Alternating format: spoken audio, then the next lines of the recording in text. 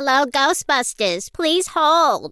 Hey, Ghost Heads and Ghostbuster fans. Extraplasm Podcast helped us clean up some of our extra equipment at the firehouse. And now you could win it for a small donation to Starlight Foundation. It helps sick kids in hospitals.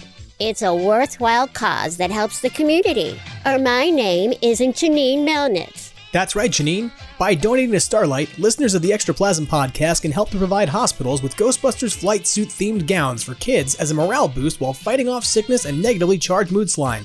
And overall, supporting Starlight helps to provide kids facing lengthy hospital stays and difficult procedures with enrichment, fun, and play. Donate at least $10 to help support Starlight Foundation through Extraplasm's campaign page at donate.starlight.org/extraplasm, and you'll be entered into our Ecto Unobtainium giveaway, where you can win Mark Bryan Wilson's autograph, a Hasbro Ectoplasm Lab playset, or the ultra-rare and canceled Hasbro RC RTV trap from Ghostbusters Afterlife. One contest entry per person. Complete details can be found on the Extraplasm Instagram and Twitter accounts, or ask questions at extraplasampodcast@gmail.com. We're ready to believe you can make a difference. Right, Janine? Janine?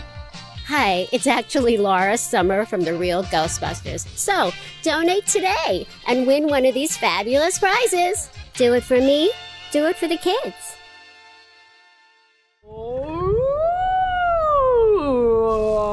Listen, you smell something? Human emotions are materializing in the form of a viscous psychoreactive plasm with explosive supernormal potential. What a discovery, a psychoreactive substance.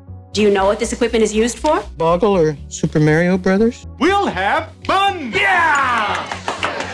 They're still doing it. Really quite good work there. My friend, don't be a jerk. We've got no choice. Call the Ghostbusters. Super Jackpot! Welcome to Extraplasm Podcast. It's the only podcast on the internet whose stockings are hung by its chimney with care via multiple slime tethers.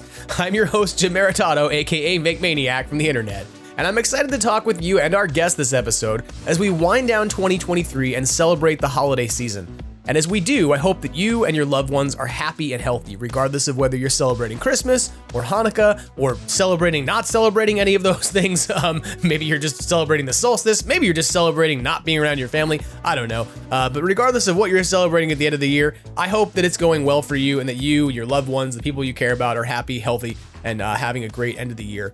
So this week, I'm stoked because Chris Stewart of the Ghostbusters Interdimensional Crossripped podcast is joining us for some holiday fun. We're going to get updated first on some headlines about Ghostbusters events and happenings, and then we're going to get into a conversation with Chris about sort of our hopes for Ghostbusters merchandise and box sets and animated series for 2023. And then we get into a watch-along commentary for the Real Ghostbusters Christmas episode, Xmas Marks the Spot, which I had a lot of fun recording with Chris, was really enjoyable, and I hope that you'll sort of participate along and watch along and listen while we talk about the episode.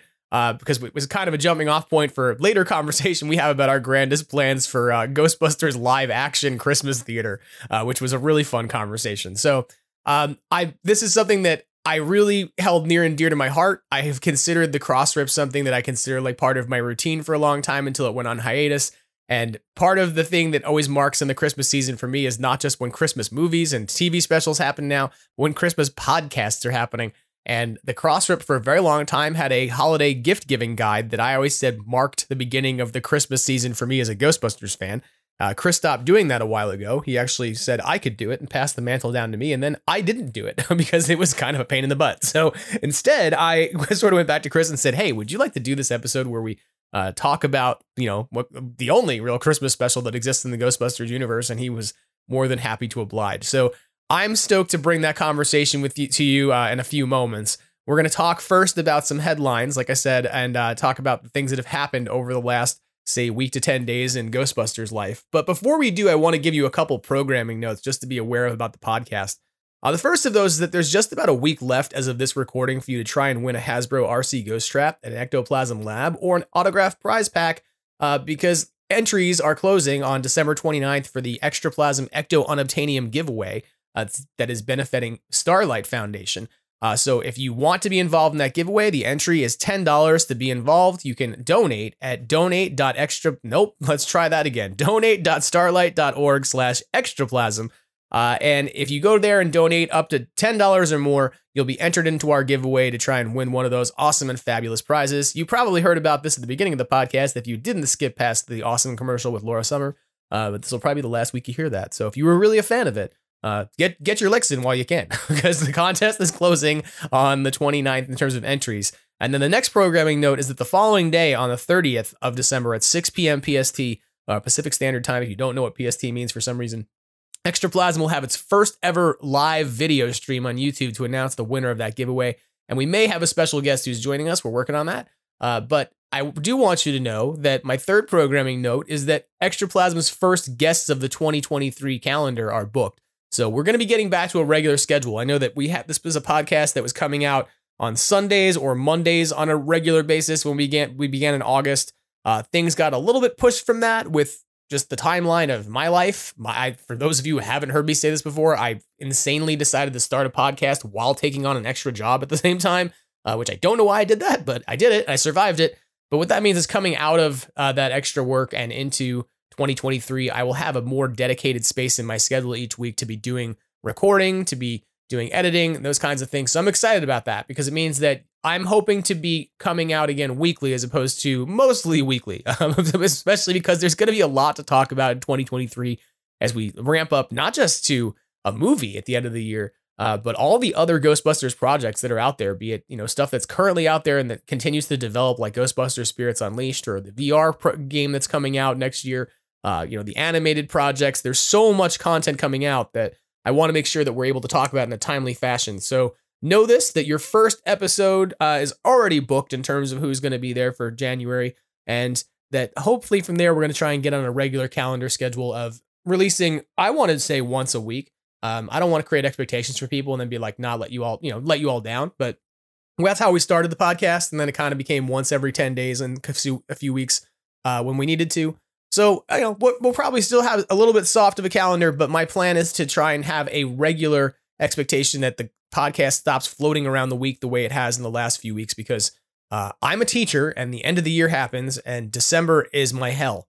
So thankfully it's over now and we get to reset and do January when I can plan and manage things a little bit better than just react to what's going on. So, but hope for those of you who stuck in there and have listened to the podcast despite the sort of ambiguity about the schedule that was going on in the last few weeks of the year, I appreciate your patience, and I appreciate that you reach out and say, hey, you dropped an episode and I really enjoyed it, because it makes me motivated to make the next one. So, but I want to say this too, just as my final programming note before we get into things this week. There will be, like I said, one more episode that you'll hear in a format on the 30th, because we are doing this live video stream that'll probably get translated into a podcast of some sort.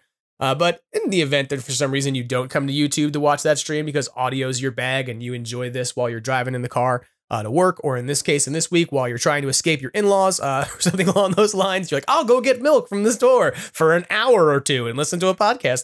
But if, I just want to say thank you. For those of you who are out there listening, I appreciate you so much, because hearing from any of you to say, hey, I'm checked out this week's episode and it's really awesome, or the random messages that I get, like occasionally at like midnight, they're like, hey, I just listened to 6 of your episodes in the back catalog and I really enjoyed them. Those make my day more than anything else, because this is a podcast that I started out of a passion and a love, because I loved listening to other people talk about Ghostbusters, and some of those people, one of whom will be on this show, had to go on hiatus and weren't allowed to have those conversations. And so I, one point, finally said, well, what if we just started to have those conversations? Not to replace that podcast ever, but to sort of supplement it and to fill the gap while we wait for that to come back. Hopefully it comes back. But the point being that you've been there to sustain this. This started in August. We're at 16 episodes. It's been like 4 months of my life of making a podcast. And if you asked me how it's gone, I would say swimmingly well, but mostly because of the number of people out there who have been awesome audience members and listeners who are very, very supportive of Extraplasm and its first few months and its first year. So to all of you, thank you, thank you, thank you. And I hope that you get everything you want for Christmas, Kwanzaa, Claus, whatever it is that you celebrate, because you deserve it. But beyond that, let's talk a bit, getting out of my being mushy and getting out of programming notes. Let's talk a bit about some Ghostbusters headlines.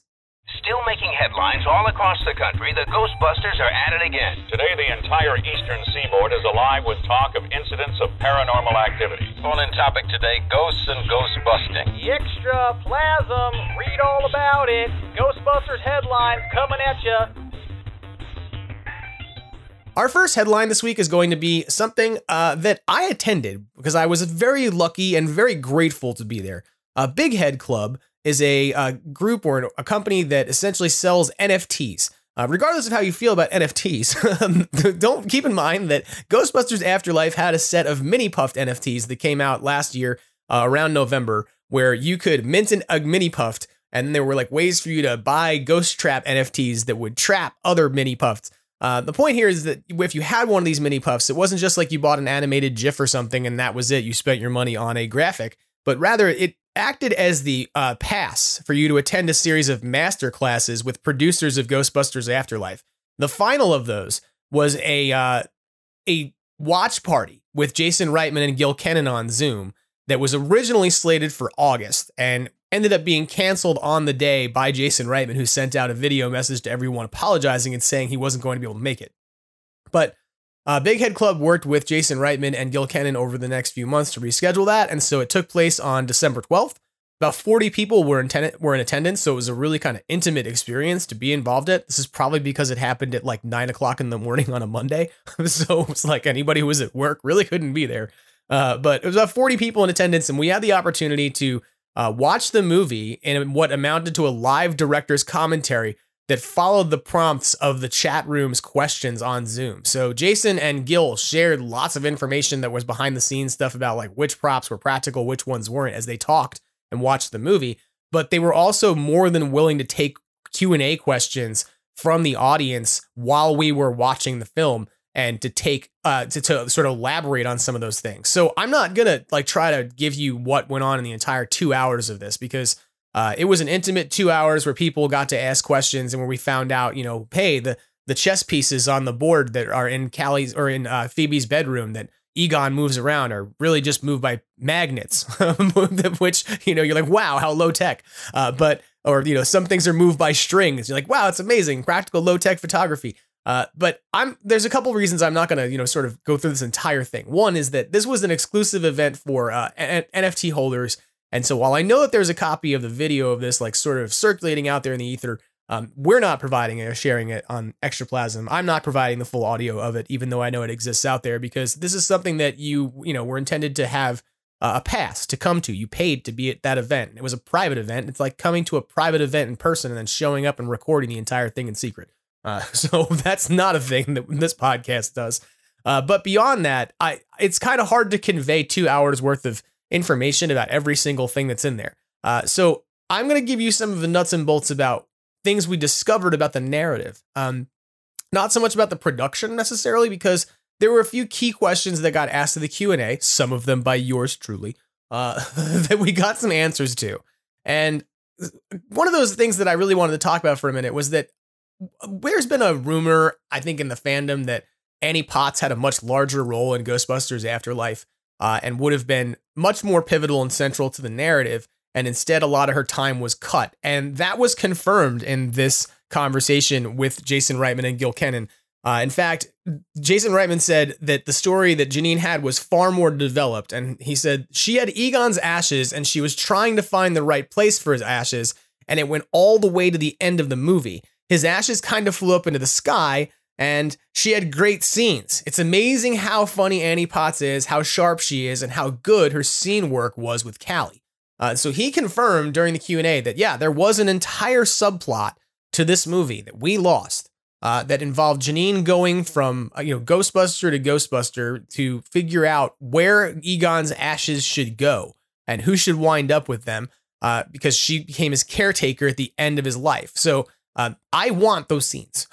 They absolutely need to see the Annie Potts scenes that we lost. And I hope that we get to see them someday. And if it's not a director's cut, because Jason Reitman says that what we have is the director's cut, that he's satisfied with the movie, that we get it in some sort of like Ghostbusters Afterlife Ultimate Ecto Super Duper Collection thing. I don't know. I'm throwing Ecto in there because it's required. You have to just throw that word in anytime you market anything at this point.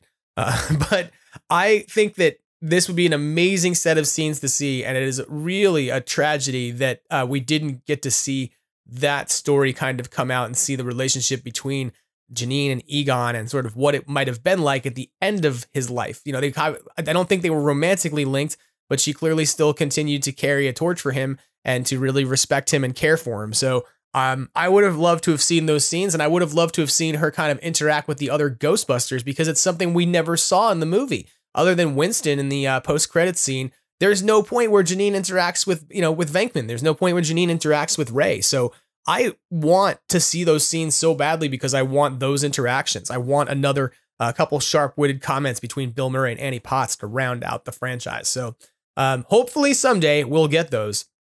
Another big question that was resolved in this and that I asked in the Q&A was, what's the story with the Sentinel Terror Dogs?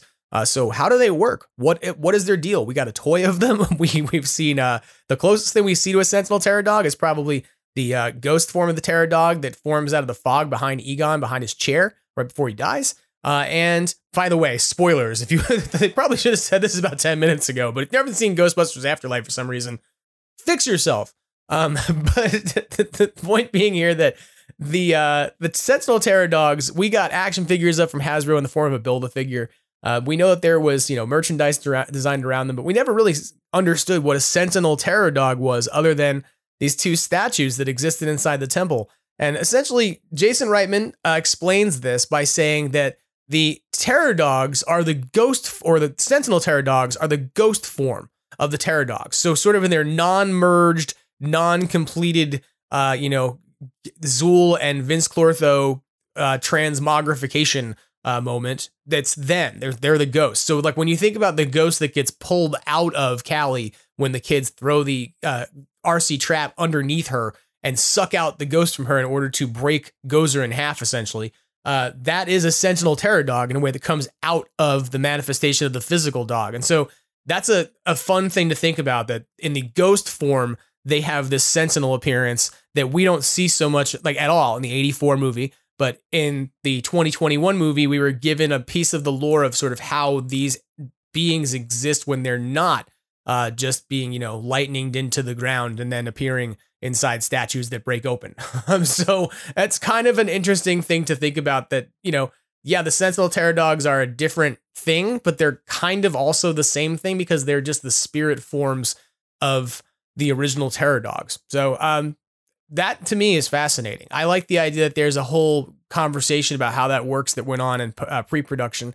And, one of the things that Jason Reitman commented on was that they took this notion of sentinels from, say, Egyptian religions and Egyptian mythos. If you go back and look at temples of people who were aristocracy, who were buried, they would have, sort of like carvings of images of, half human, half animal hybrid chimera things that served as sentinels and harbingers. So that's part of where that came from, apparently, in the working into the script. So that was like two big things that I have to say, like I asked about, and I'm not telling you these things, but I asked about them and I'm cool, as much as I feel comfortable sharing those answers because I was given them. But I think too that, they were two big pieces for me that have just sort of bounced around in my brain of like, how does this movie work? Like, what is a Sentinel Terror Dog and what happened to Janine? One other piece of info that I thought was really interesting that he talked about is that Phoebe's PKE meter, if you've not noticed this, if you look in the scenes during Ghostbusters Afterlife, after Callie turns into Zool, she's doing the whole "there is no mom, there is only Zool" thing. And if you look at the PKE meter when Phoebe walks out of the house, she walks out of the house and she looks at the field, and that's the moment where she says, "This isn't a farm, it's a trap." And she realizes that the entire farm is essentially designed to be a massive ghost trap to store something. This is where we're going to find out. Oh, Gozer. So in those scenes, if you look at the PKE meter closely, you'll notice that the screen on it and the ends of it is cracked. And it looks like it's been like glued back together, but it is physically deformed as she's carrying it. We don't ever see it up close this way, but it is how it looks in her hand. Jason Reitman kind of explained that there was a different version or different edit of the scene where Callie and Phoebe have an argument after they come back from the police station, where, Callie says, "Hey, I'm really glad you found yourself here." And, Phoebe says, "Why didn't you tell me my grandfather was Egon Spengler?" And they have this argument, and Phoebe says, that he's the kind of scientist who's an asshole. And that scene apparently ended with Callie smashing the PKE meter in frustration, which would have, of course, severed the connection between Egon and the rest of the family temporarily until Phoebe went and fixed the PKE meter. And there are scenes in the trailer of Phoebe working on a PKE meter to fix it. So it sounds like, from what Jason Reitman said, that they screen tested this and the audience did not like Callie. After she smashed the PKE meter, the character became less likable. And so they chose to edit around it and remove the part of the scene where Callie smashes the PKE meter. But of course, the scenes they still had where they are, after that, later on in the movie, that was filmed probably in Canada, not on a soundstage, those scenes still have the broken PKE meter in them. So if you have a quick eye or a sharp eye, you may have noticed this and been like, what is the deal? And I'm talking to you out there, Ray Cameron. Austin, because I know that you noticed this and we talked about it. So if you're listening out there, Austin of the Central Oklahoma Ghostbusters totally noticed this long before any of us did. But I think that this is a fascinating thing to find out, that there's like alternate versions of the scenes that would have had an impact on how the story was told, the relationship dynamics of the characters worked out. And so I really hope someday we get to see those scenes. I really do. There's a whole bunch of other stuff I could tell you, like a couple other tidbits that are just fun. Spinners was an abandoned gas station they had to build, not an actual restaurant. So that was like literally a torn down gas station they rebuilt up. The "This is how it ends" sign in front of Egon's house is literal because that's how the movie ends. Jason Reitman pointed this out and I loved it, that they literally drove the Ecto-1 through the sign that says "This is how it ends" as a literal callback to the end of the movie. But probably my favorite, like, dopey little things that we learned from this. One, and I did ask this question, is yes, Egon's bunker does indeed have stairs, and they were built and were functional. According to Jason and Gil, you don't have to climb the fire pole out by hand, but they both said that they did the fire pole. They made sure that they rode it and slid down it. And Gil commented that fire poles have way more play in them than he thought they would. I imagine that means that those guys will be really comfortable by the end of the next movie with fire poles, I hope. Because that's the code name of the next movie is Firehouse. My final thing here I want to tell you that I thought was so fun and cute. I have been trying to chase down the Rainbow Dash USB stick that is featured in this movie, where Podcast holds up his USB stick and asks Phoebe if she'd like to check out his podcast. And it's a Rainbow Dash My Little Pony USB stick that he holds up in the air that is out of print, basically impossible to find because it was a limited edition MemoBot or MemoCo USB collectible that is very difficult to locate. And ironically enough, since I just mentioned him, Austin from the Central Oklahoma Ghostbusters is literally the only person I know who has one, because we at one point tried to buy the same one from Mercari, but apparently that was supposed to be a Hello Kitty USB stick in the script, but they couldn't get the licensing agreement in place to license Hello Kitty for the movie, so they ended up with My Little Pony, which to me totally makes sense given that Hasbro is the number one toy licensor for Ghostbusters and has the license for the next few years. And surprise, surprise, who owns My Little Pony but Hasbro? So if you had to turn to something that was parallel, it makes sense that they went to My Little Pony, given that they couldn't do Hello Kitty. But it does make me want to now find Hello Kitty USB sticks just so I can be incredibly meta and then load every episode of this podcast onto it as we go from here on in perpetuity. So that way I can walk up to people and be like, would you like to listen to my podcast? And hold up weird Hello Kitty sticks and have no one understand why. But that's just the me thing. You know, that may not be your thing. So, but like I said, this was a really cool and really intimate event that went on. I don't know that you're going to find this out there because let's be very real. The way this was done was that someone shared a copy of Ghostbusters Afterlife in a window, like they were sharing their screen on Zoom as an application, and the entire movie and all of its audio track are embedded within it. So I imagine if anybody does turn around and put that out without permission, that it might proceed to kind of draw the attention of the folks over at Sony Legal, regardless of what people in Ghost Corps think. So here's a word to the wise, to take the phrase from our friends over at the Ghostbusters Containment Unit: don't be a peck. If you happen to have a video copy of that for some reason, enjoy it, appreciate it, invite people over and watch it together in private. But do everyone in the franchise a favor and don't turn around and take that video and share it to everyone out there in the entire world, because it was designed to be a private event, just like somebody coming out to a private engagement because they were part of an exclusive or private club they invested in. One, and two, it's copyrighted material. It's the entire movie. So if we want things like this to happen in the future, it's best that we don't turn around and take this entire thing and share it over and over again until it gets ceased and desisted off the internet. Because when that happens, it'll probably happen via Big Head Club, given that it's, there was their content to begin with. So that's my little editorial on this, and I want to say thank you to a few people. One, to Big Head Club for providing me with a free NFT back in August when they were looking to market this event and provide a few more seats at the table to come and ask questions. I was given an NFT for free. And so thank you to Big Head Club for providing this amazing opportunity to me, to many people. But in my case, I was a recipient of this for nothing. And so thank you to them for making that available to a select number of people who were invited to, or not, I don't want to say invited because it wasn't like, hey, Jim, you come, but it was a open call of, hey, there's some extra NFTs that are available back in August. And the second person I want to thank here for sure is friend of the podcast, JD Raymer, who without that, I probably never would have even done that. JD is somebody who is very, very cool and has a lot more interest and a lot more openness to things on the blockchain, we'll say, in terms of his hobbies and things. And as somebody who has talked to me about this kind of stuff and made me a little more aware and more educated about how all of those things work. But it all began with him saying like, dude, did you know you could get a free mini puffed NFT?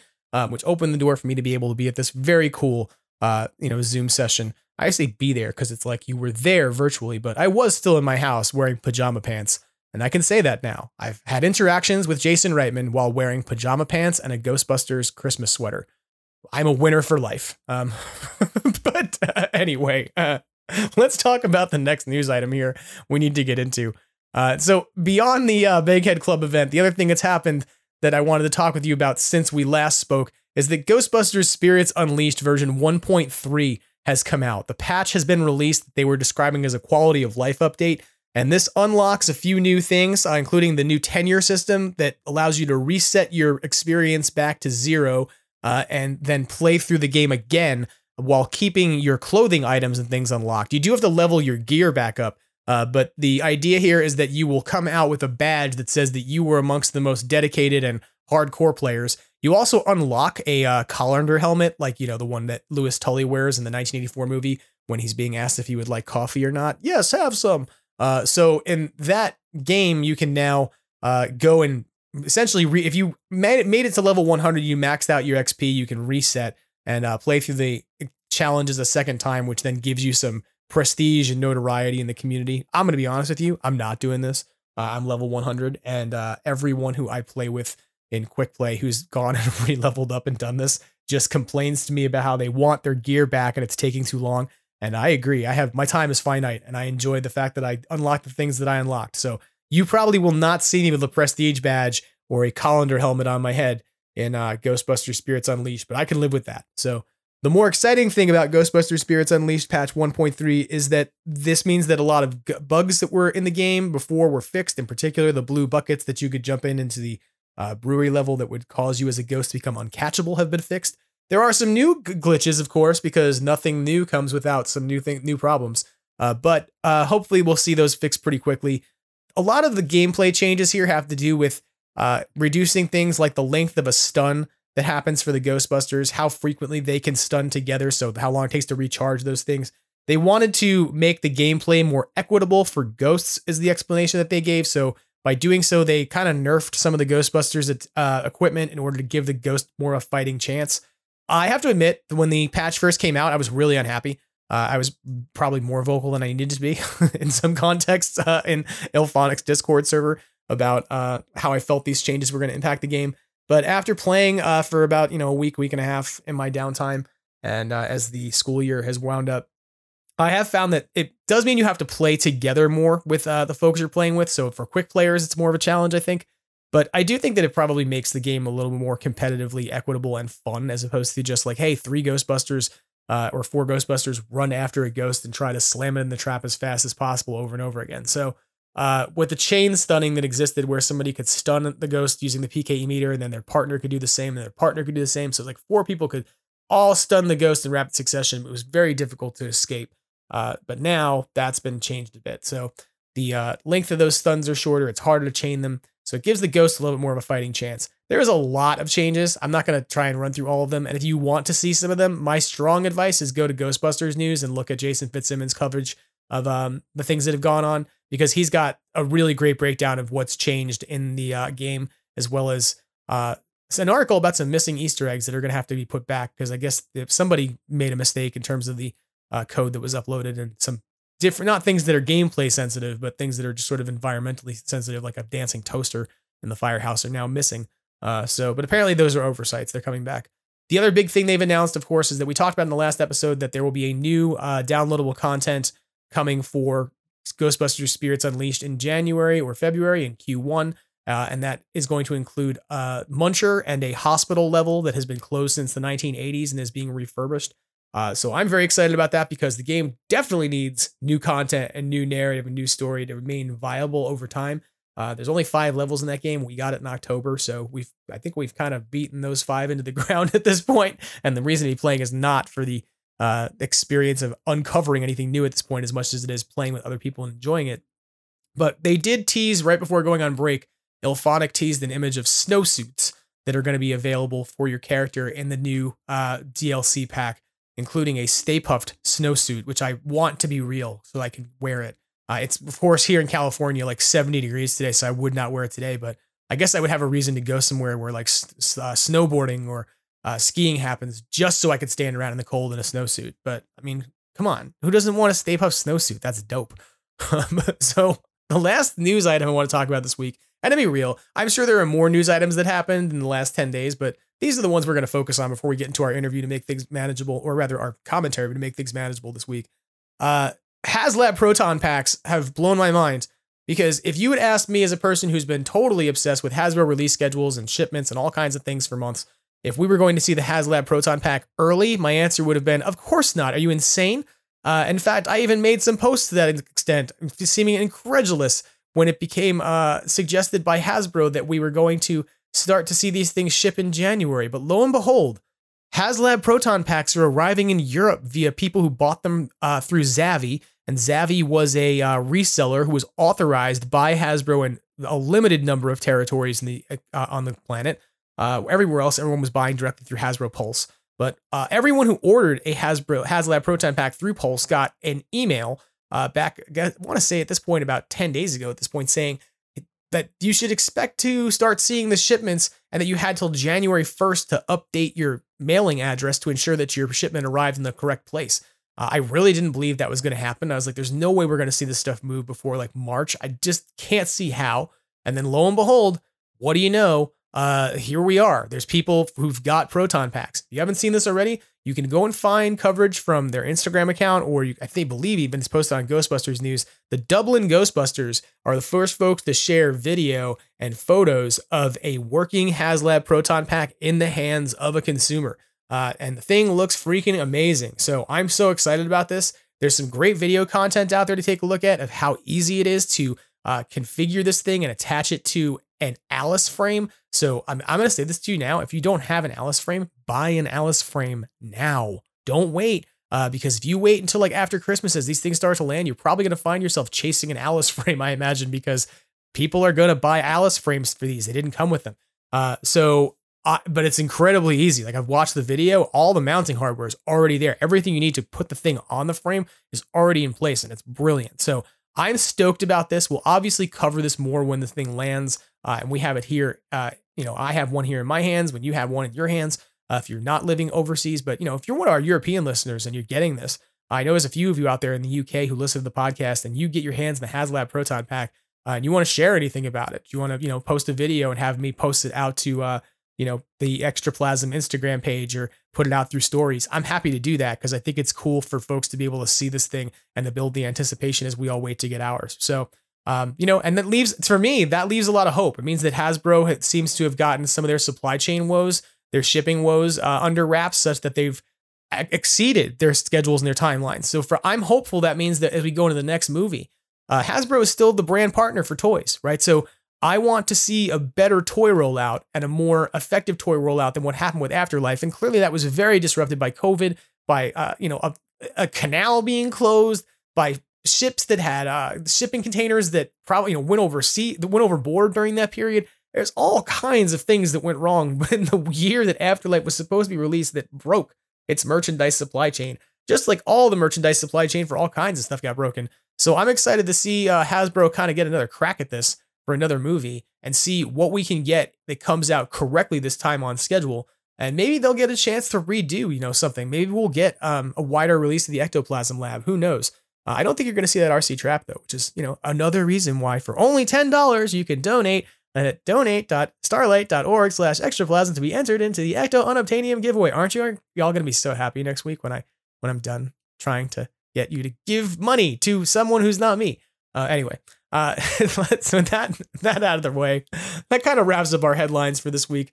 Like I said, there's definitely stuff you can find on Ghostbusters News of smaller stories that have happened in the last 10 days, but to keep things manageable, I want to focus on those big things. And then I want to talk with our good friend, Chris Stewart. So let's do that now. Let's move on from headlines and cut now to our conversation with the one, the only Chris Stewart of the Ghostbusters Interdimensional Crossripped podcast. And of course, better known on the internet to many of us as Proton Charging.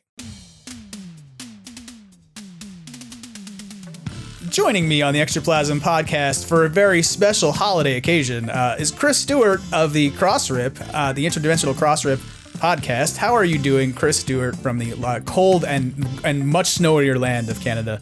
How are things going? It's going great.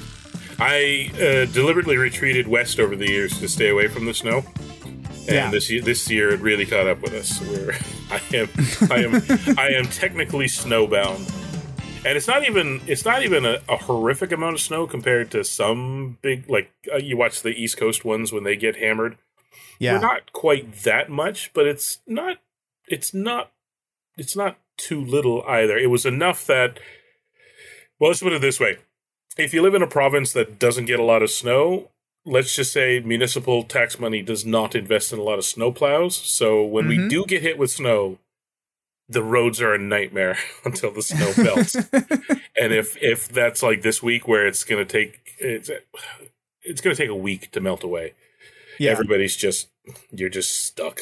So when I was doing grad school, I lived in Wyoming, and I think that Wyoming is sort of like the Canada of the United States. Yeah, close. Wyoming. Well, there's certainly Wyoming and Montana. Montana, yeah. Very, very Alberta-like. Like all along the top there, whatever state is just underneath, it matches very closely to whatever Canada is above. Seattle and Vancouver, very similar. But I always laugh because Wyoming would do this thing where when it snowed, the city of they would just close Interstate 80. So there's this massive trucking route that moves all this stuff across the country, and they'd be like, well, it snowed. There's 65-mile-an-hour winds. There's ice all over the freeway. What are we going to do about it? Close the city. Wow. Okay. Can you leave? No, all the roads are closed. And so literally for those of you listening out there, what does it mean to be snowbound? Literally sometimes means like for us, we would be we knew how long we'd been there because we would run out of Coca-Cola. The bottling plant was in Denver, and so since the Coca-Cola couldn't make it up the freeway to us, we knew. You knew exactly what was going on. Yeah, it's the same thing here. We ventured out yesterday because we were over the weekend. We're well, this week we'll get the Christmas food stock in and all that. I was nope. That got delayed, and then yesterday we were we gotta do something, or it's gonna be Rice Krispies Christmas dinner. And we just you put marshmallows in it, Well, that's true. Yes, you can then build things. Then it becomes a building material. That's right. It's going to be a diabetic Christmas. You build a giant Stay Puft statue out of it. Worship it for the rest of the holiday season. It becomes your new holiday. Exactly. Stay Puftimus. Yeah. Well, but on the plus side, the 10-year-old loves it. So. Anything that lends itself to making the holidays magical, that's fine. Yeah. If I have to do a little shoveling, so what? Here, we're going to do this change from 65-degree weather to 78-degree weather so that we can do totally the opposite of Christmas at Christmas, because that's what we do in California, at least in this part of it. So Yeah. In other parts of it, you're doing other things. But in this part, we're going to let's do 80 degrees and stand outside and barbecue. If winter gets bad enough up here, you guys get a week of rain is basically the worst it gets. So right. But then we pray. We are so happy. We see that rain. We all run outside with like Dixie cups and buckets, and we're all trying to collect it and be like, what can we do with it? There's free water that came from the sky. It's amazing. Yeah. Isn't it great? It's the time to be alive. But it is a time to be alive. You're a Ghostbuster fan for sure. Sunbathing should. Well, I was about to chide you guys. It's like sunbathing is not something you should be able to do at Christmas.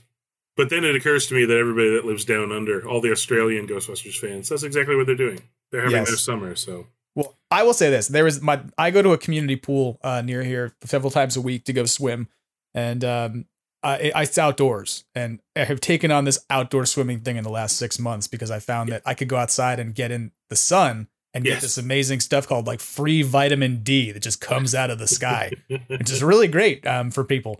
And so I started going to the outdoor pool, but they had a polar bear swim event, which I thought was hilarious because they're like, come out for the polar bear swim. And I was like, what does that even mean here? They're like, we're going to go for a run and then we're going to jump in the pool like at 8 o'clock in the morning. It's like, so it's going to be 54 degrees? Like, what?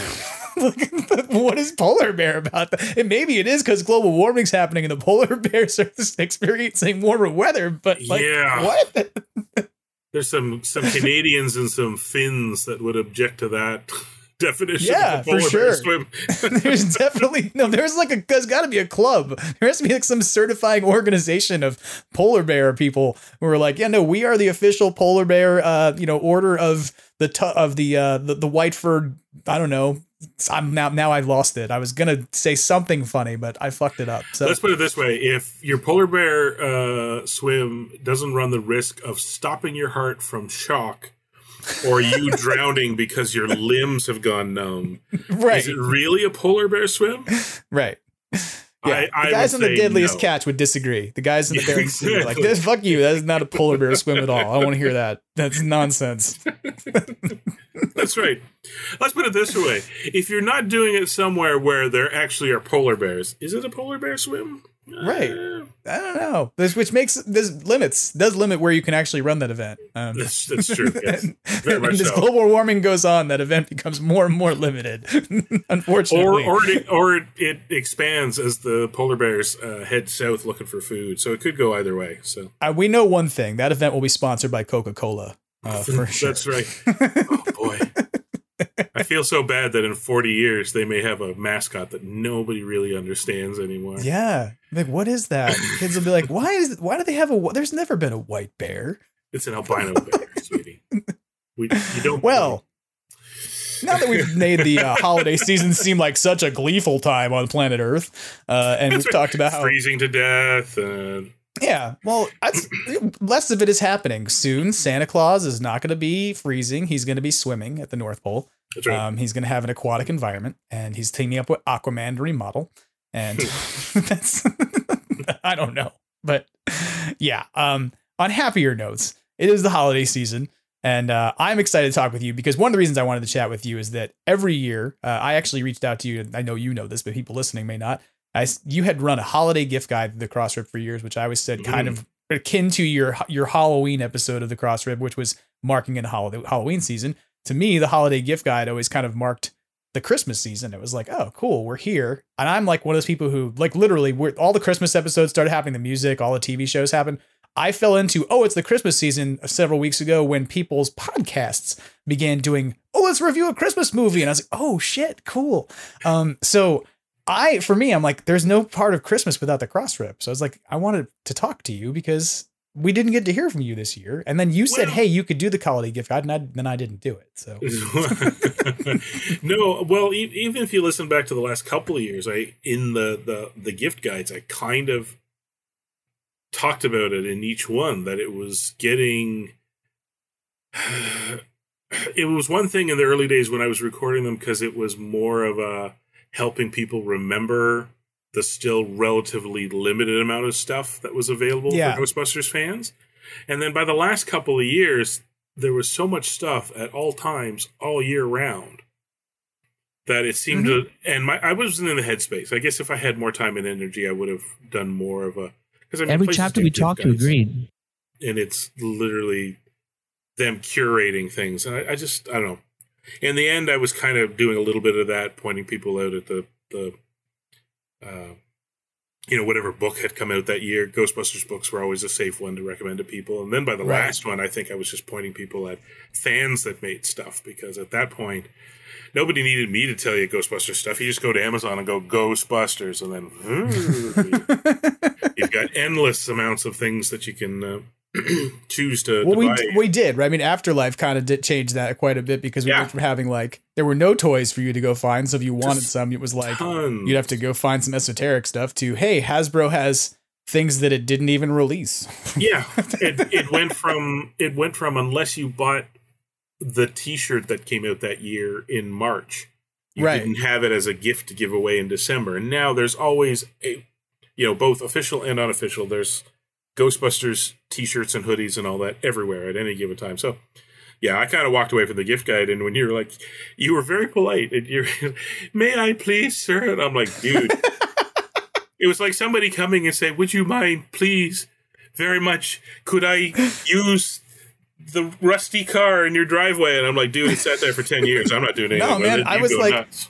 I felt like I was approaching you and being like Clark Griswold, like in the Christmas Vacation movie, where it's like, here, it's your turn to read the Christmas story. It's like, your turn. Is this your turn this year, son? Not that I'm your son or anything, because that'd be weird, but yeah, it's like, I don't want to just go and do it, and then I didn't do it because for many of the reasons you just cited. Right. It's like, oh, you know what?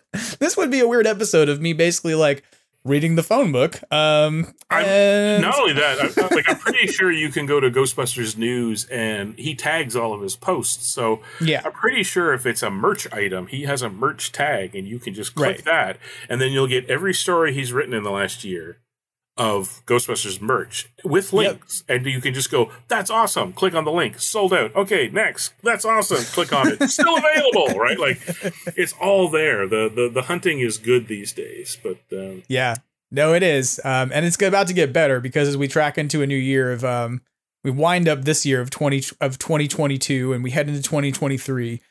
For those of you who are listening out there and you're like, what year is it? I forgot. We're gonna see so much more stuff. I mean, because we have I don't know how many Ghostbusters products are coming that I've lost track of in terms of media. Yeah, how many of them will have companion things that go with them? So, I'm like action figures, T-shirts. Maybe Jason from Ghostbusters News will finally get his long fabled and wanted waffle maker, because he's wanted that for a very long time. Yes. I talked about that a few weeks ago on the show. But yeah, I'm excited. So.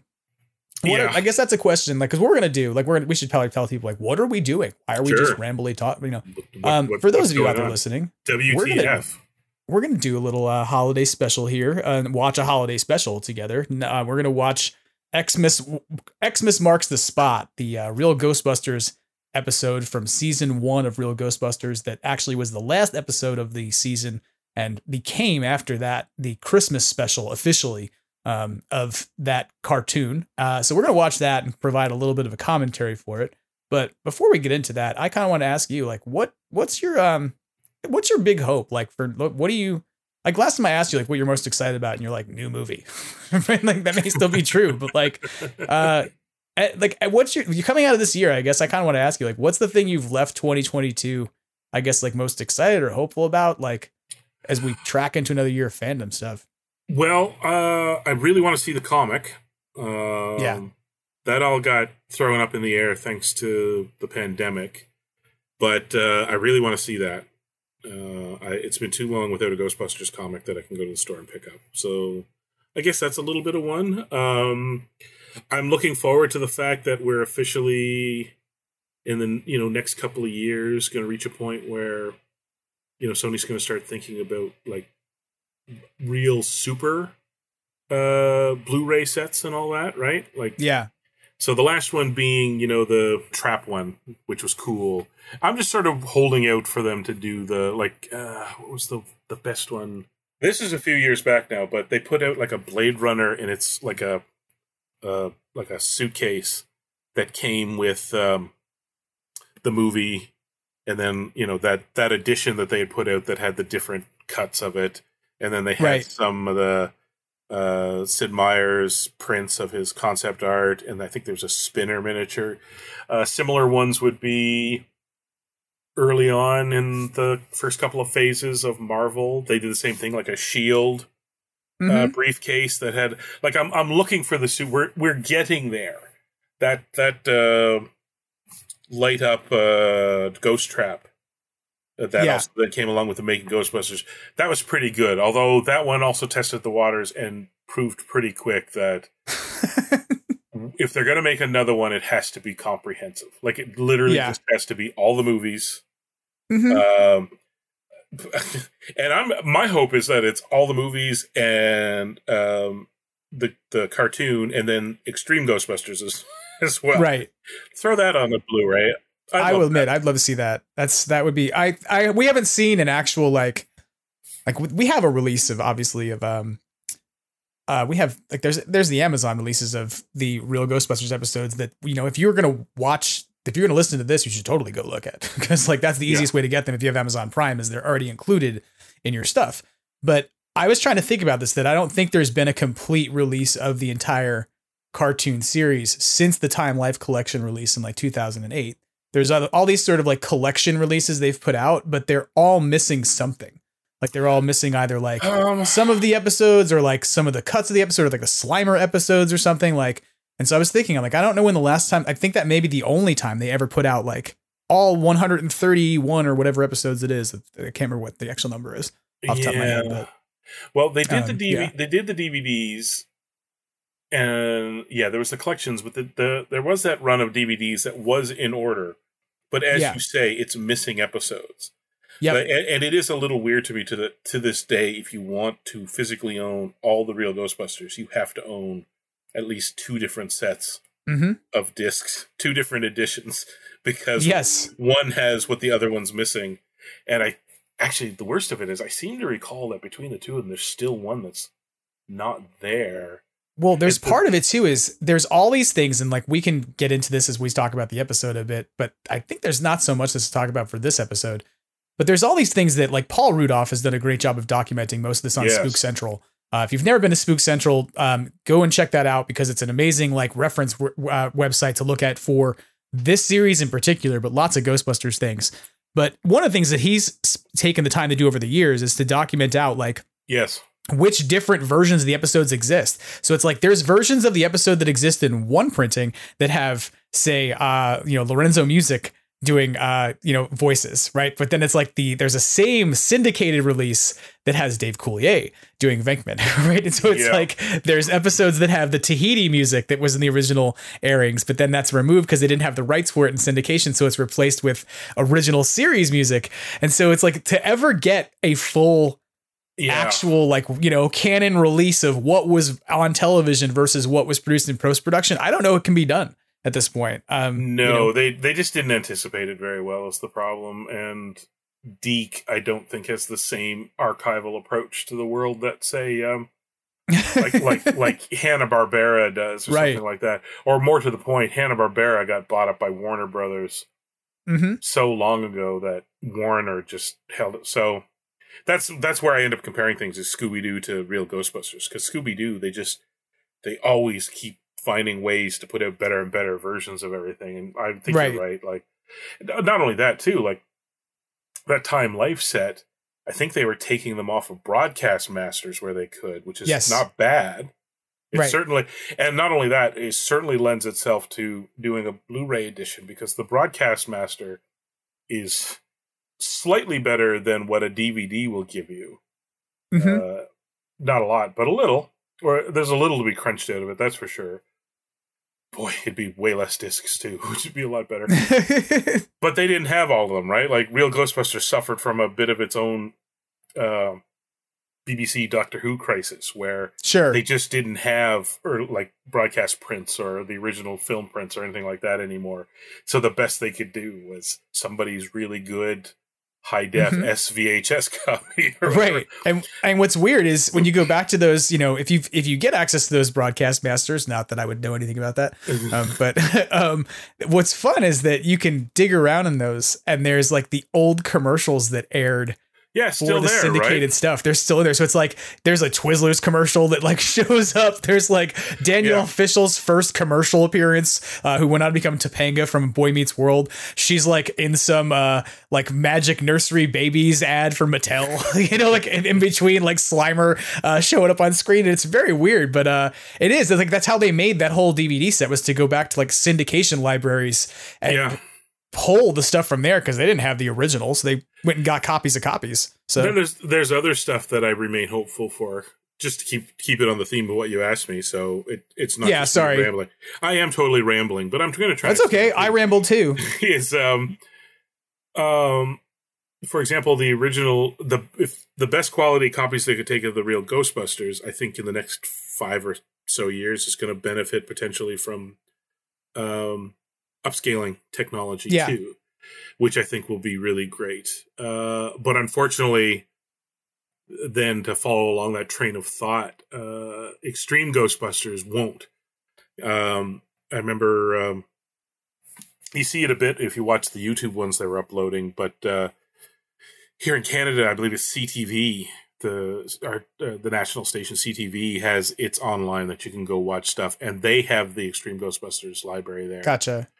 And you watch it, and it's a pretty good quality copy, but that's it. Well, let's put it this way. It's better than we were watching it on our TVs when it aired. And it's definitely better than on the VHS that they put out. The trouble is that's where you also realize that show was made kind of at the dawn of digital cells. Mm-hmm. I mean, there's a very good reason why you've never seen anybody selling Extreme Ghostbusters cells, because it was like all a done printout. That's right. It's all done digitally, and the thing was at the time, for whatever reason, they weren't doing the aliasing on the art. So lines, if you look at them close enough, are very crisp and jagged rather than smooth lines. Right. And I've tried some experiments where you feed that into these upscaling things, and all they do is they think it's perfect, because if they don't care if it's a crisp, clean, straight line or if it's a jagged line, they still see it as a perfect line and don't do anything with it. There's no interpolation of this weird jagged lines. So we're never going to get a smoother version of Extreme Ghostbusters. But I wonder how much, like, it would be interesting, because like you have to, at this point, you would have to upscale even like real Ghostbusters, because you couldn't go back and like recreate it, right? It's kind of strange to think about, but it's like all of that is lost, right? It's like it's even to the extent that like some of it's on eBay in bits and pieces. You can find like here's a random frame of this cartoon that has, I always wonder how that happens. Like, is it just like some company comes in and buys it all up when they liquidate a place like that, or like, I mean, there's just so many of those cells out there that honestly, how did they, back then, a lot of the time the stories were tossed, and people would even retrieve them from garbage bins, right? Like, people had the foresight to know that this stuff was good stuff to hold on to for whatever reasons. And sometimes just walked off with, sometimes friends of friends, hey, we're getting rid of this stuff. Do you want it? All that stuff. And we can't go back to the original cells. The best you could probably do is if they transferred it to film first, which they must have. So they did the frame by frame capture onto, God, what would you even do for TV? I guess just 35 millimeter, and then transfer that to videotape. Right. So the best we could hope for is that there are 35 millimeter prints out there, but I don't think so. I think if they ever did that, those are long gone too, right? So I think you're probably right. And so that's just like, that's the strangest thing to me, is that the only way to make that content any better is to somehow upscale it, or to run it through algorithms that are going to add more pixels. And that to me is, I want those cartoons to be formatted so that when I watch them on a giant digital 4K television, it isn't trying on its own to do some work to stretch that image. Yeah. And then just taking some, design for 4x3, like 320 by 400 thing, it just distorting the hell out of it. Like, let's be honest though. So if you look at deep fake technology, which is here's a whole big data set of somebody's face. And the AI learns, well, this is what their eyes look like. This is what their nose looks like. This is what their blah, blah, blah, blah, blah. This is what it looks like when they start interacting and all that. And then it maps it over into somebody else's. It's pretty uncanny. It works pretty well. You'd almost think it'd be pretty easy then to go, here is the most you'd have to do is either find the character reference sheets and stuff like that. If they're sufficiently detailed enough, and if they're not available, if you got an artist to do it, you could feed in, here's what the Ghostbusters look like. Here's how their eyes are drawn when they're in close up and stuff like that. Right. In at best detail and all that. And then you feed in the episodes and it learns, the blue with the pink with the yellow hair is Egon, etc. And it starts learning that. There is room, and not terribly difficult compared to some of the other stuff we're watching, right? The software do these days to feed it in, and it just sharpens it up. Right.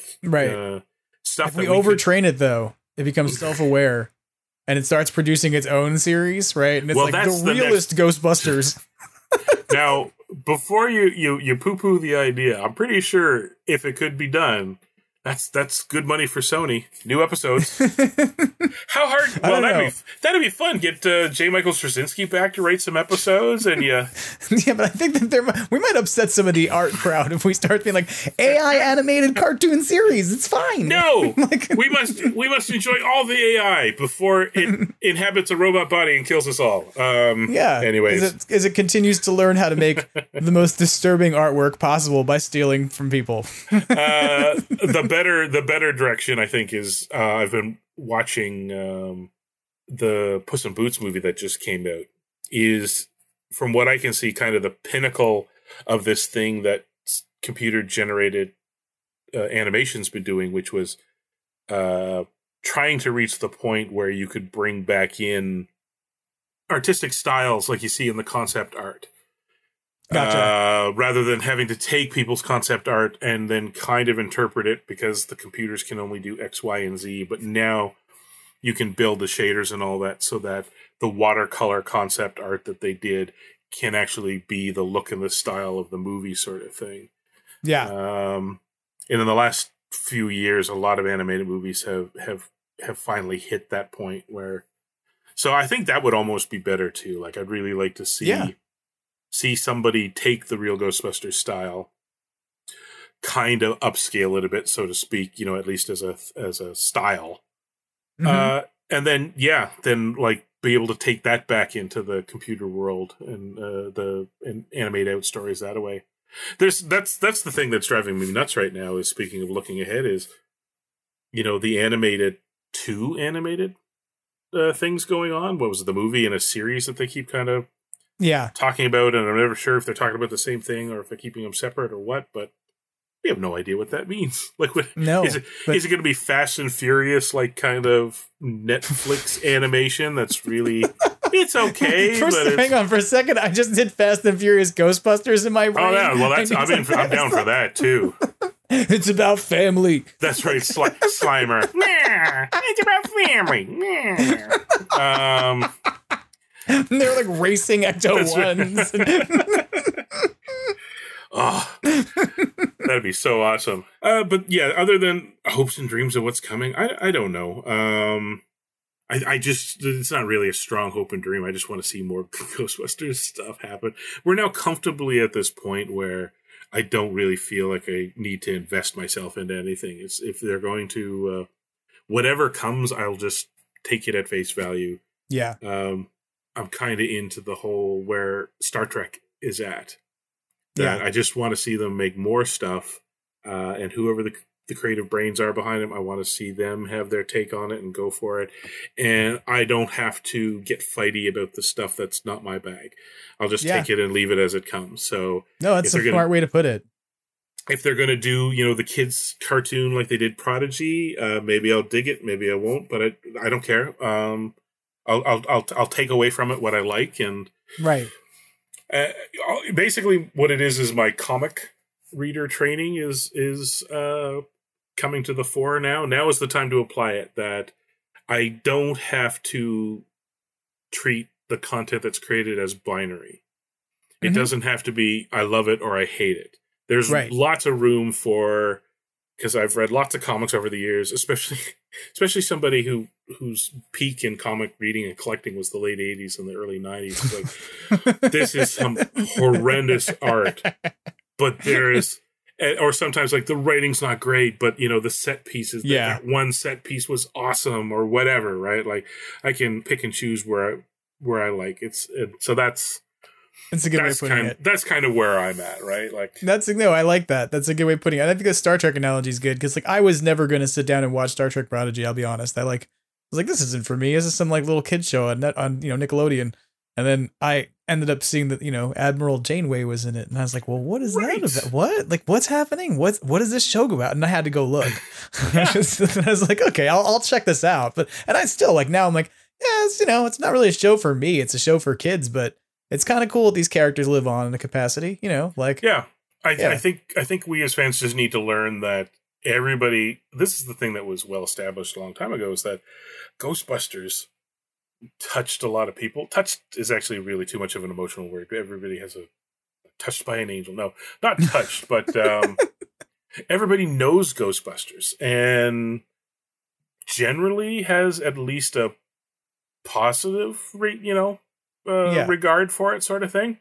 Which means then that, after pushing, we're almost 40 years here, that's at least 2 or 3 generations of kids that, have seen it, grown up, and now maybe in a position to work on something related to it.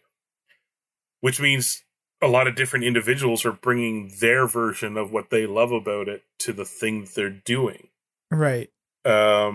And I'm all for that, right? Like going back to the Star Trek thing, the Lower Deck really kind of infuriated a lot of longtime fans. But then watching it, and they went to Deep Space Nine, and you're like, every episode is a dead giveaway, but this episode in particular tells you that this is a writer's room of people that were of this sweet spot of an age when Deep Space Nine was on, and they love it to death, and they love Star Trek, and it's irreverent, and if you think too hard, no, you can't make it fit perfectly with the rest of Star Trek canon. But if you just relax a bit on the jokes they're telling and look more at the big picture stories they're telling, it does all still fit in the Star Trek universe. And they're doing really cool stuff. And I'm like, that's what I'm hopeful for Ghostbusters is, we got the one movie out.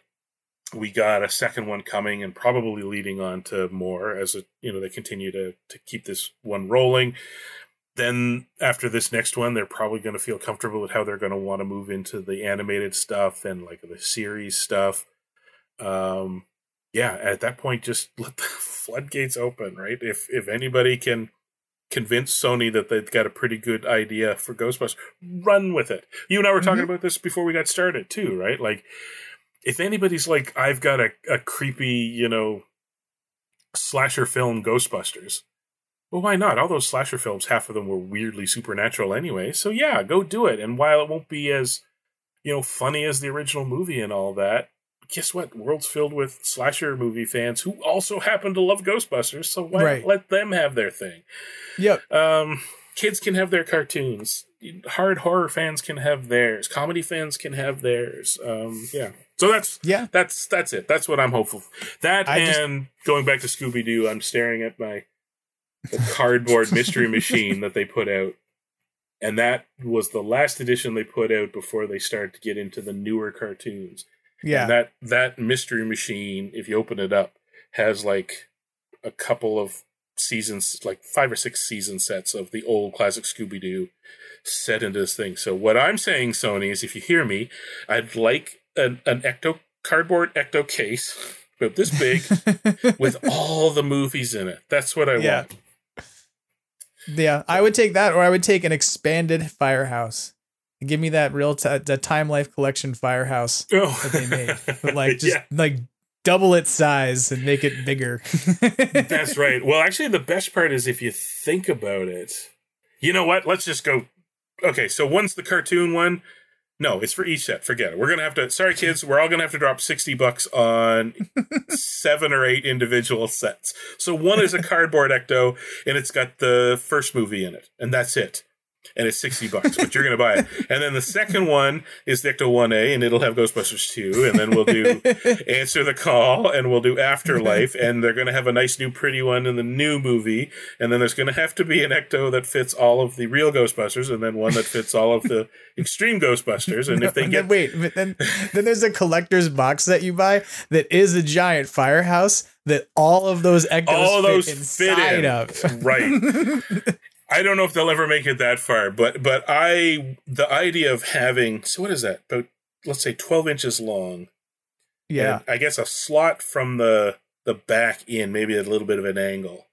And it doesn't have to be super detailed. Like I say, this thing could be like just kind of a good packaging cardboard, but to have all of these Ectos lined up, each one of them reflecting the product that's tucked away inside. Oh, that would just be...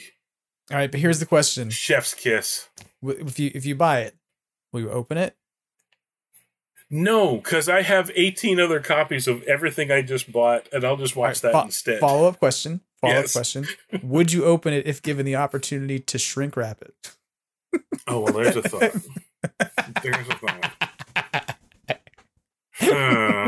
For those of you listening out there who are like, what are you talking about? I'm just going to let you go. I'm going to let you go figure that out on your own. Just go find the episodes of the Crossripped where Chris talks about shrink wrapping things.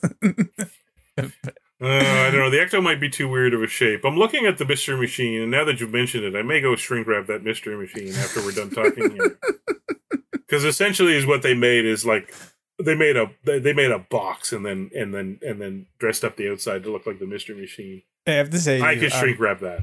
I'm not supposed to know it yet because it's pre-Christmas, but my sister sent a Christmas gift here, and it was shipped in the box that it was. It was like, hey, we just left Thanks, it. Amazon. Hey, it's the holiday. Yeah. Thanks, Amazon. Right, like it's holiday season. Here's your item. Thanks. That's really helpful. So I know that I got a vacuum sealer. To go like that sucks at. I'm like, this is the shrink wrap of food. Of food, yes, exactly. Do you want to keep these marshmallows for a really long time? Well, you're laughing, but this holiday season we ended up just before Halloween. We ended up down in the States, and we came back. We picked up some Halloween cereal because we don't get a lot of the Halloween cereals here in Canada. Some of them, but not all of them. And then when they were done, I was like, these are really great. I kind of want to hold on to them. So just today. I shrink wrapped my family-sized Kellogg's Spooky Marshmallow Fruit Loops. I've been shocked by this, and I'm dropping things on the ground and making podcast noise. so call me in another year. I may have a whole shelf of nothing. That is seriously like a family. That is like a Costco-sized box of Fruit Loops that you shrink wrapped. I shrink wrapped it. Look at that. And it's like he's wearing a witch costume. I know. I've never seen that. That may be that might be my new collecting thing here is to... Do you know, honestly, what you're going to... This is like an idea for you, and you can take this and run with it, or I don't know if we'll leave this in the podcast or not, but what you need to do with that at some point when you've had enough of all of your shrink wrap cereal boxes and your things, you need to put that on eBay for set dressers. Oh, yeah.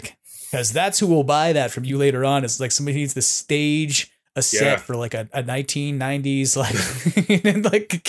kitchen. They're like, just buy your cereal boxes from you. And I can't think of a more depressing email or brainogram or whatever it is when I'm retired that somebody says, yes, we're doing a period piece set in 2022.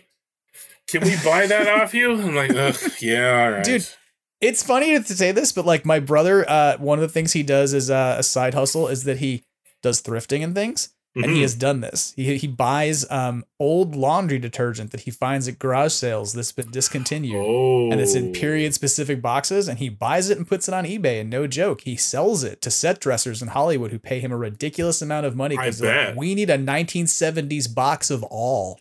That you can or like a 1986 box of Tide that he found at some like salvage, so they just cleaned out somebody's, it's a estate sale, so it's just like everything from the basement is on the lawn, and he just like, I'll give you 50 cents for that old box of detergent. Like, you can derail me in a movie set in like the 40s, 50s, 60s, 70s at this rate, even the 80s.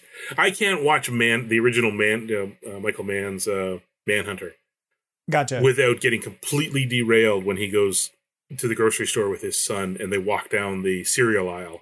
And there's Gremlin cereal and Mr. T cereal and E.T. cereal. And I'm just I'll stare at old packaging all day long. What is the other one? Chucky. Chucky is infamous for having real Ghostbusters toys in the background. Right. Yeah. Or the greatest of them all is the toy with Richard Pryor, where they're let loose in the toy department at the store after hours. And you can see Migos, and they have a giant display case for, I guess, the Atari system, where you could flick switches and just try all the different games on this. It's like, I could stare at that stuff all day. But yeah, that's me. I'm just between this and my trading card boxes, also shrink wrapped. You'll be happy to know. So I think it's amazing. Like that you basically have a shrink wrap empire. I love it. But I was thinking, like we should move into talking about this episode because we've been talking about it, which is because I always love talking to you. But before we do, the last thing I was going to say is my thing I think of is almost like a cheat is that when you watch Kindergarten Cop, the kid's bedroom has tons of real Ghostbusters stuff in it. His sheets are real Ghostbusters. And I'm like, hey, come on. This is an Ivan Reitman picture. That seems like a little, tongue in cheek, maybe. Or what was the Dustin Hoffman one? Hero? And the kid's watching Ghostbusters on TV or something? Yeah, I think he has a poster on his wall. Yeah, just that stuff's great. That stuff's really great. There's so many ways that it's fitted things. We should make that like a contest out there in the world, like find the most esoteric reference to Ghostbusters in a movie. That'd be the weirdest coffee table book ever. It's just screen grabs of movies that features real Ghostbusters and Ghostbusters somewhere. Yeah, that'd be so just odd. Random references. That'd be good. I would read that. We would buy that. That's I would the totally sad read part. That. That would be in my holiday gift guide for 2023. All right, Titan, we have an idea for a book. On that note, shall we take a look at Xmas Marks the Spot together? Let's do it. So if you're listening at home right now and you want to participate as Chris and I do this little commentary on Xmas Marks the Spot, it's season 1, episode 13 of The Real Ghostbusters. There's a couple ways that you can do that. One is if you're an Amazon Prime member, you can certainly go and get access to it just by going to your Amazon Prime account and loading up the season on there and watching it. If you're not an Amazon Prime member, Real Ghostbusters is on crackle.com for free. You do have to watch ads, which will make it a pain in the butt for you listening to a commentary because you'll probably have to click pause on the commentary as you watch it, but you can in fact watch it for free on Crackle. So I checked that out before we did this. If you're listening either way, you're going to want to sync up literally to the black screen right before Stay Puft Begins Walking in the theme music. So if you're for some reason have the DVDs at home or something, because you've got the Time Life collection and you're really cool, that's awesome. But that's your point to jump in is when Stay Puft Begins Walking, because we're going to do it right from the beginning of the episode. So we will literally watch the credits and then we'll get into the episode. So, okay, Chris, does that about cover everything we need to tell people before we start watching something? I think so. Yeah.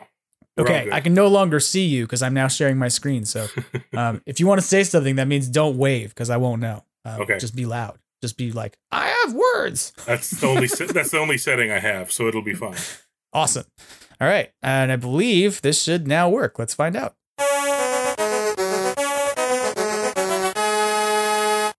Prepare to watch along. All right, there we go. I believe I can see that. Can you see that, Chris? I can totally see that. All right, cool. So Stay Puft's walking down the street and he's doing his second hop. So if you're just joining in, he's behind the logo. There's Janine, aka Love That Laura on Instagram and Twitter. Laura Summer, who has amazingly donated her time to record an awesome audio commercial for this podcast for our giveaway recently. And if you are listening to this podcast and you haven't gone and liked the video that's been made for her of her doing a voice for the new video game Spirits Unleashed, go do that because we're, fans should try and get Ilphonic to put her in that game. That would be rad.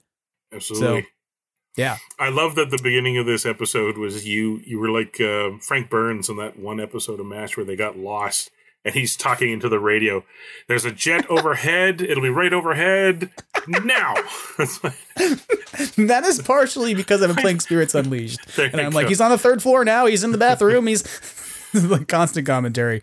We're at J. Michael Straczynski says this is his favorite episode, by the way, of The Real Ghostbusters. I was reading that today. Yeah, well, I mean, what writer doesn't want to do their take on the classic Dickens tale, right? So yeah, when he says Dickens is one of his favorite authors, so he was excited to do it. So that explains a lot. Then, so if you're listening to this with the volume turned up higher than we have, you can hear the music in the background by the band Tahiti, who were featured in season 1 of The Real Ghostbusters, and there was actually a cassette tape that had their music on it that has been like lost to the ages. So I wish I had it. I don't. If you have one, I would love to get a copy of it. They didn't leave the city a lot in the cartoon. No. I mean, later on they did more and more, but yeah, it feels like you could count the episodes like on a couple of hands pretty easy. I like this is the idea, like they went upstate, right? Because like the whole concept of upstate New York is like, it must be some other country. It's like they have to have upstate New York is always conceptualized as if it's like some strange forest land. It's like, nah, dude, it's like 25 minutes outside the city and then beyond. Like some of it's like that, but not all of it. Yeah. I also like the suggestion that the Ecto doesn't have a very good heater. Yeah. They're all still dressed in their winter weather gear. Yeah. The Ecto has the most amazing snow tires anyone's ever seen, by the way, because I don't know a Cadillac that can actually run like this in the snow. No. I mean, it's got the weight, but unless it has the tire, then, look at, actually, it looks like it has tank treads looking at the art there. Like the animators were like, it's a tank now. So, of course, the plot of this episode is that Peter doesn't really care much about Christmas as they're going into this, onto this bust. And that is, of course, flipped. We'll see by the end of the episode how much Peter cares. But what was with Ray's eyeballs there for a second? That was I don't know. A little terrifying. He's like, I'm kind of screwed up. I love animation errors and this stuff that's old, though. It's fun.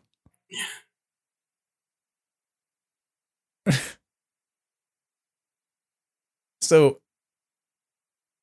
how do you just suddenly like, wow, all of a sudden that just appeared? Where would it there was some snow and then there was all these houses. Like, yeah, well, I mean, time slips are a thing, but time slips and like geography slips are not a thing, big, really. Yeah. Like, I mean, where did that entire town go? Is sort of my point. It's one thing to slip from from modern England to old England or something, because there's lots of weird little stories about stuff like that happening. But oh wow, that is not a turkey. No, that's not even they cracked an egg open and took that out. That's like there's a chance that might be a rat with some real creative cutting going on. Oof. Even the child in the scene is incredibly small. He's just look at how small Tiny Tim is. He's just incredibly tiny. Although I have to say, I do love this episode as much as we're kind of poking fun at it. And it became the official Christmas episode of this series. They aired it in 1994 and 1995 as a standalone thing at the Christmas season. So they didn't do they've done 2-3 Halloween episodes. I mean, they had their big Halloween special, but they also did a couple episodes that were Halloween themed. So that was Jacob Marley, right? And that's the last time we're going to see him in this episode.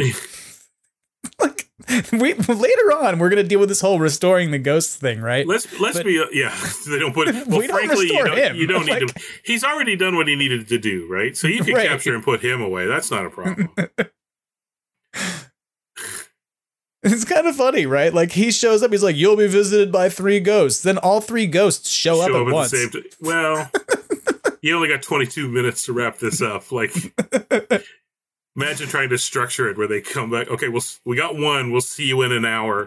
Yeah, but imagine how different the episode would be if Jacob Marley left and they're like, "What is this guy doing?" And they ran after him instead. What do you? I was trying to think. The suggestion is that he comes back from. In the original story, it's morning time, so And that the warning comes at, the first one visits at midnight. So, yeah. Boy, that's got to be at least 2.5 hours between each ghost. 3 hours, maybe? Yeah, like... it's ghost layover. You absolutely have to put them all in one room so you can trap them quick. Yeah, yep. Because otherwise this episode would be like, you need to make it literally like a 2-hour Christmas movie.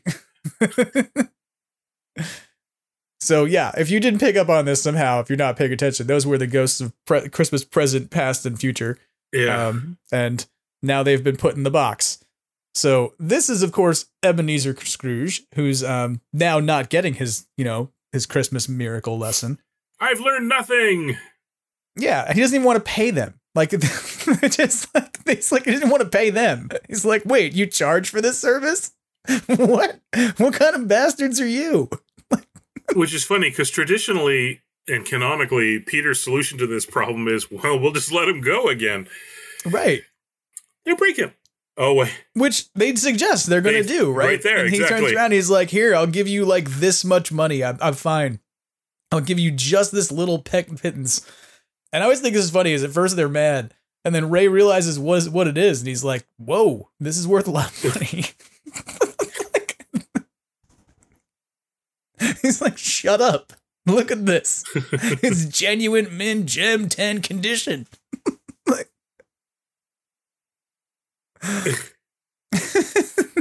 that is hilarious. Ray spends a lot of time on eBay. He's looking up coin values. Let's see here. So to me, this is kind of funny, right? That like, he's like, not so powerful as I thought. As if like he had before heard of these ghosts and knew that they were potentially powerful before they showed up. And he's like, now I'll have my revenge on you because you're not so powerful. You're like, but they just left with those guys in a box. Like, an odd little touch on Straczynski's part, that the first, like, Christmas Carol was published in 1843. Yeah. But he decided the coin was from 6 years earlier. Like, that's a weird, like, that seems like you're making a kid's cartoon. It's an easy date to put in, is to just date the coin the year the original story came out. And no, right. he got really into it and was like, nope. This would be a 1937 coin? He's like, look, the coin needs time to circulate so it can get in Ebenezer Scrooge's hands. Why would he have a 1943 coin? And let's be real, he'd have it from 6 years before because he doesn't spend his money because he's a miser. So clearly he'd be holding on to it. Like, oh boy. All right, so this is now the universe without Christmas, right? Because now this is the part that's fun about this episode, is that the episode decides that Ebenezer Scrooge and Charles Dickens are the same person. And because Ebenezer Scrooge, now, which we're going to see in a moment, wrote a book called A Christmas Humbug, as opposed to Ebenezer Scrooge writing a Christmas carol, like, the entire world thinks Christmas is stupid and no one celebrates it. Like, I also like the idea that he can write a book, and 100 years later, people are using the book for their slang still. Merry Christmas, bah humbug. Bah humbug, yeah. Like, that's what stuck. The Christmas tradition became hating Christmas. Yeah, remember from all the Shakespeare we've read that how much we go around saying forsooth, so... To me, it's kind of like the atheist who's very devout, right? It's like, you're not supposed to have a belief. That's why atheism works. Like, not, I believe there is nothing to believe in. Like, that's I also want to... Yeah. I also want to know what Scientology level writing he came up with, that this book is still, like, it's December, so we're putting piles of them outside on the street for people to buy. The Christmas Humbug is the Dianetics of the world without the 3 Christmas ghosts. That's right. That's amazing. Like, what is his message that it gripped people this hard? Yeah. Like, what was it? Like, Christmas is the worst thing ever. People who give to other people are fools. Like, what? Don't be a rube. I haven't seen this in so long. Oh, do they have to go in and retrieve it? The ghost? Yeah. No, Egon's going to go inside the containment unit. It's the first time we see inside, I think. I haven't seen this in so long. Yeah, no, he's going to, we're actually going to see a Ghostbuster inside the containment unit universe. And it's kind of funny. I was talking with my partner about this because she's she's not really a Ghostbusters fan. Will put up with it and she'll put on a flight suit and hang out with me. But we watched this the other day and she goes, this was so scary to me as a kid. And I was like, this? And she goes, yeah, the inside of the containment unit was really creepy to me. And I was like, wow, really? So yeah, here's Christmas, right? Like everybody hates each other and they're out humbugging each other.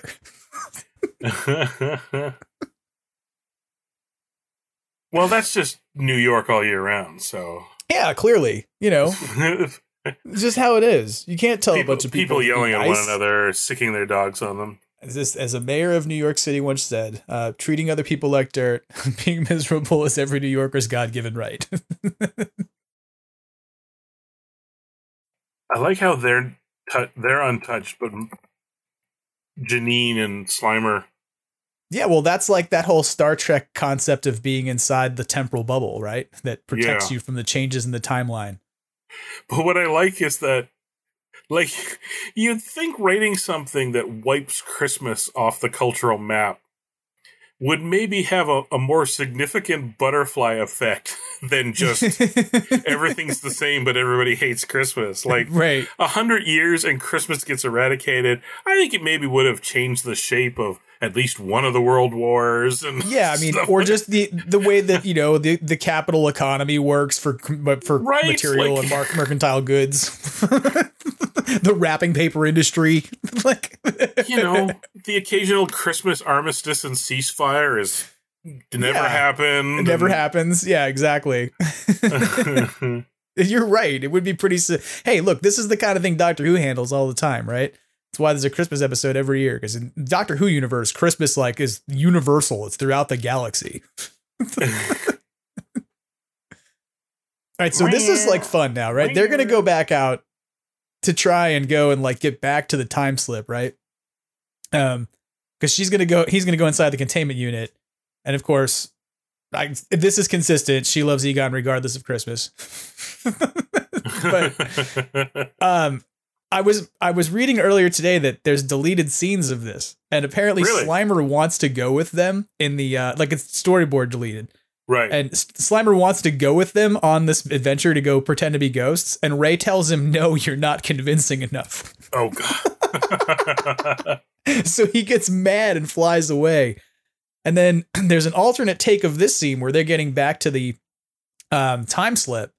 In the original storyboard, they drove the Ecto-1 back through the time slip, and it's racing through horses and buggies and disturbing everything in the city. But for whatever reason, they chose to cut that from whether animation costs or whatever, and so it just became the Ghostbusters walking back through the time slip. But there are storyboards you can find on Ghostbusters Wiki if you go to check out this episode there, where some of this info is coming from, and some of it is culled from the real Ghostbusters, the Time Life collection, because there is a J. Michael Straczynski intro for that. This episode. This is fun. A little weird that they decided that they had once time travel's involved. Yeah. Surely, once time travel's involved, you don't have to go pretend to be the ghosts. You can just get the ghosts back, then solve the problem. Right.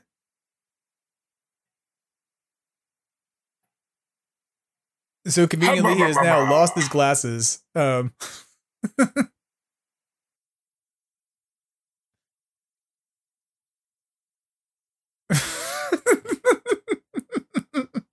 What is he wearing one of the Ecto-1's lights on his head? What is that? It's like a big blue siren light or something. He's just covered in flares and which that's just burning magnesium. That wouldn't be a problem, right? He's basically a wrestler right now. He's got his own pyros. He could come out and do this is one of my favorite things in the entire episode. They're going to use a Viewmaster. Yeah. Still photography will save the day. Which is one that makes perfect sense in the 80s, but I don't know if that makes sense to anybody anymore. So yeah, here's Egon. He's got 1 hour to go inside the containment unit before he'll be trapped inside forever. I was thinking about this the other day, the number of times that Egon in this series is potentially almost trapped as a ghost forever. Like, it's like at least 5 or 6. Like, yeah, exactly.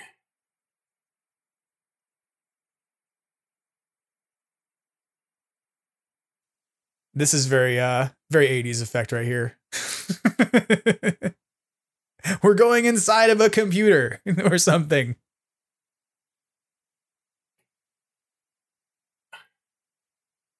So I guess in the original storyboards, Janine watched from an observation room and not from upstairs. There was supposed to be like an observation room for the containment unit next door, and they wrote it out and didn't do it.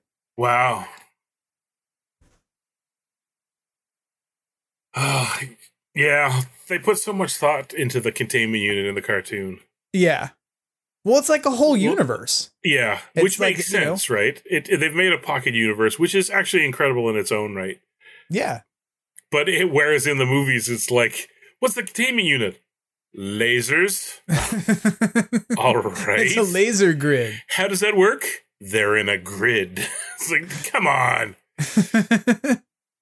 Yeah, another 5 years and kids are going to think they put a VR headset on them, which actually works just as well, right? What's as funny is he's running him around in circles, right? Like as if he's flying him. He's looking at a still image, and you're like, so does he not grasp this concept? Like, is he the dumbest old rich guy ever?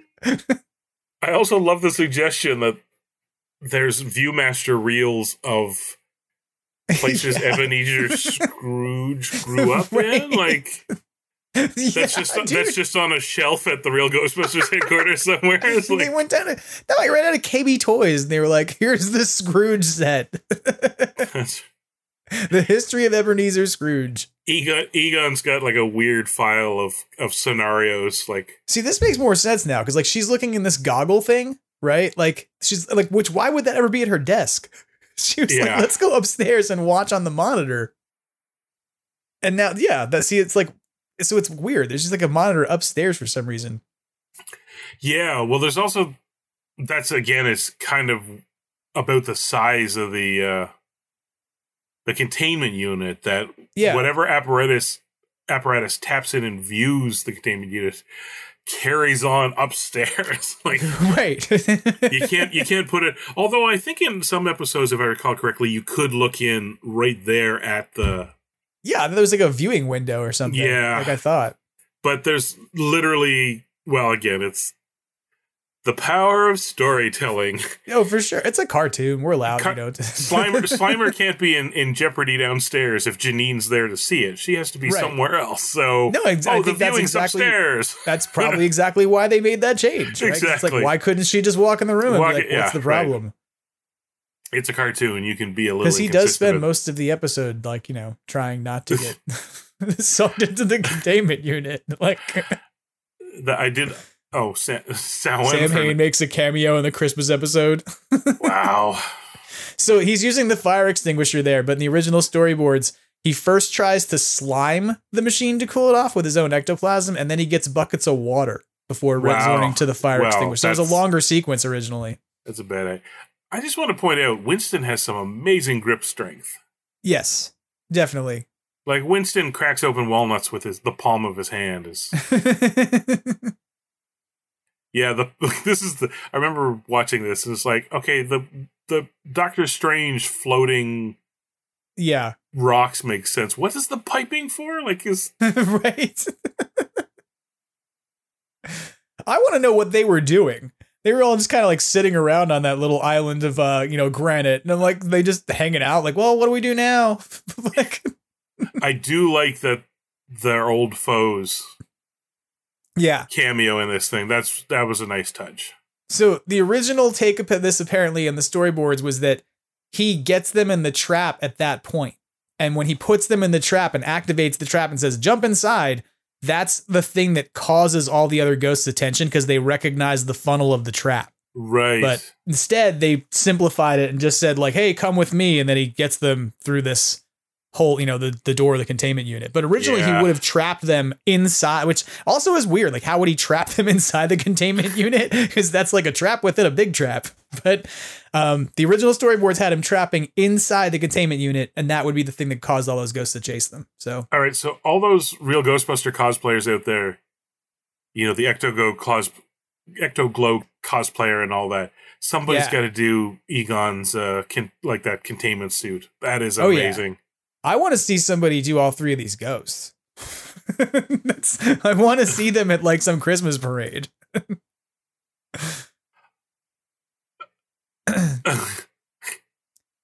All right, now you've been visited by 3 humans pretending to be ghosts. Here's the real ghosts. So he doesn't really clarify who he is here. No. But in the storyboards, Egon was going to say he was Jacob Marley. Instead, they went a bit with kind of a Back to the Future move. Yeah. But like, I guess the concept was that he would have showed up and said he was Jacob Marley, right? And instead, like, they watched Jacob Marley just float off at the beginning of the episode and we never see him again. Which would have been a weird one because Jacob Marley was his business partner. So you'd think he would have known what he looked like. Him, right. It would be kind of, he's like, I'm Jacob Marley. He's like, no, you're not. Like, you're lying. It's a nice Joni Mitchell moment for Peter, I guess. It's still a little weird. I mean, that's a good one. I didn't know what I had till it was gone sort of thing, but yeah.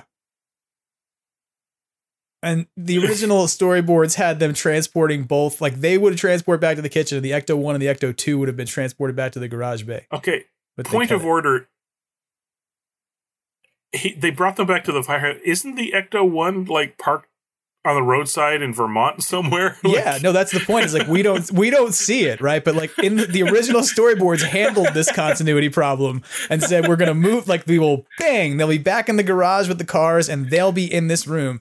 And the original storyboard said they were drinking eggnog and not whatever this weird blue liquid is. Baja Blast or something. Like it's just it's Ecto Cooler Blueberry. Or Windex. Who knows? Yeah.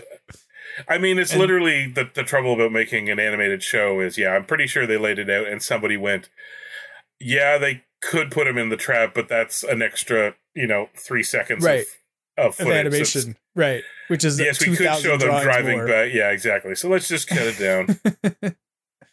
And that's your episode, because these are relatively short episodes, but it's definitely a fun little romp. I think that I like they it. did a good job. It is an excellent annual addition to Christmas. I will say that. Yeah, and as goofy as it is for like blending, Charles Dickens and Ebenezer Scrooge into one person in the canon of the world. I don't care. In the end of the day, I'm like, I enjoyed it. Somebody needs to take this episode and they need to, I don't know, hire Maurice LaMarche on Cameo or something like that to record some lines. What they need to do is they need to have that one and then have a couple of little quick things of, great, now let's go catch a movie, and then cut to the footage of them at the screening of the first Ghostbusters, but instead you insert Ghostbusters 2 footage where they're running around in their Santa hats. Just, that is so inside baseball for fans that I love. I may have to go do that now. Yeah. I personally, I want to see if we're going to get an animated movie or an animated cartoon show. I want a new holiday special. I do want one.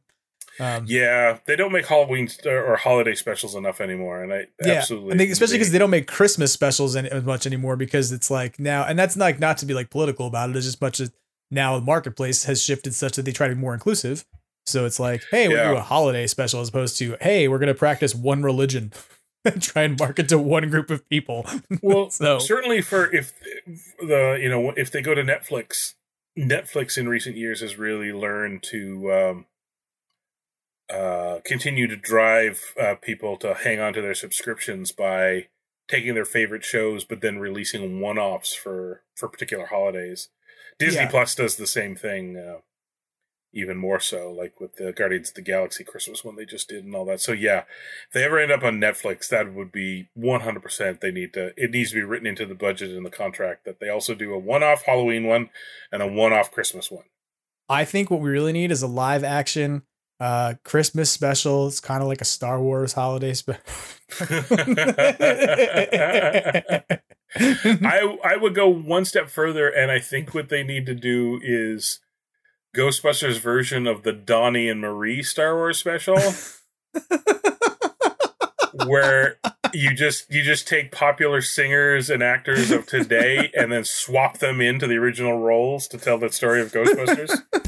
I'm down with that. I'm hitting my mic because I do talk about this. Yeah, no, this would be good. I like that. Be kind of like, as opposed to having like Lawrence Welk joins us. That's right. Lady Gaga for the story of Xmas Marks the Spot. That'd be amazing. Yeah. That would be amazing. Hey, that's what we actually need. We need this story, but we need this story done as a live action. So we don't change anything about Xmas Marks the Spot in terms of its script, its story, narrative, anything. We just get live actors to do it like it's the live nativity scene down at the church. And Charles Dance as Ebenezer Scrooge. Coming up on The Real Ghostbusters Christmas Special. Yes, that'd be. I am totally 100% down with that. I support this. I think we need more of it. But no, that is for real. I mean, I think it was fun to sort of go and take a look at this a bit. And we probably spent more time talking about other stuff than we did about this episode, but whatever. Okay, I'm still thinking about it. The Ghostbusters need to be played by the voice actors. So Arsenio Hall, Dave Coulier, Maurice LaMarche, and who's missing here? Oh yeah, we can get Laura Summer to show up and be Janine. That's right, and Welker. Welker's still with us. Yeah, we could have him in. Although, actually, it'd be even funnier just to screw things around, and I don't know who you could swap in. Oh, you swap in. I don't know who you swap in, but you swap in somebody else for Ray, and then you have Frank Welker play Ebenezer Scrooge. Get Tom Kenny. Get Tom Kenny, who was like SpongeBob, right? Like, just so the message boards could light up with a lot of head scratching. Frank Welker is Ebenezer. I don't understand. Well, Frank Welker's old, and having him run around in a special is a little hard. So his job is basically to sit there and be like, "No spirits."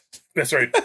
To sit in a wheelchair and be pushed around a stage. You know what? Actually, a live action telling of Xmas Marks the Spot, if you punched up the puns and the comedies, would make an amazing Christmas panto play. Oh yeah, for sure. Oh, it's time to call up the.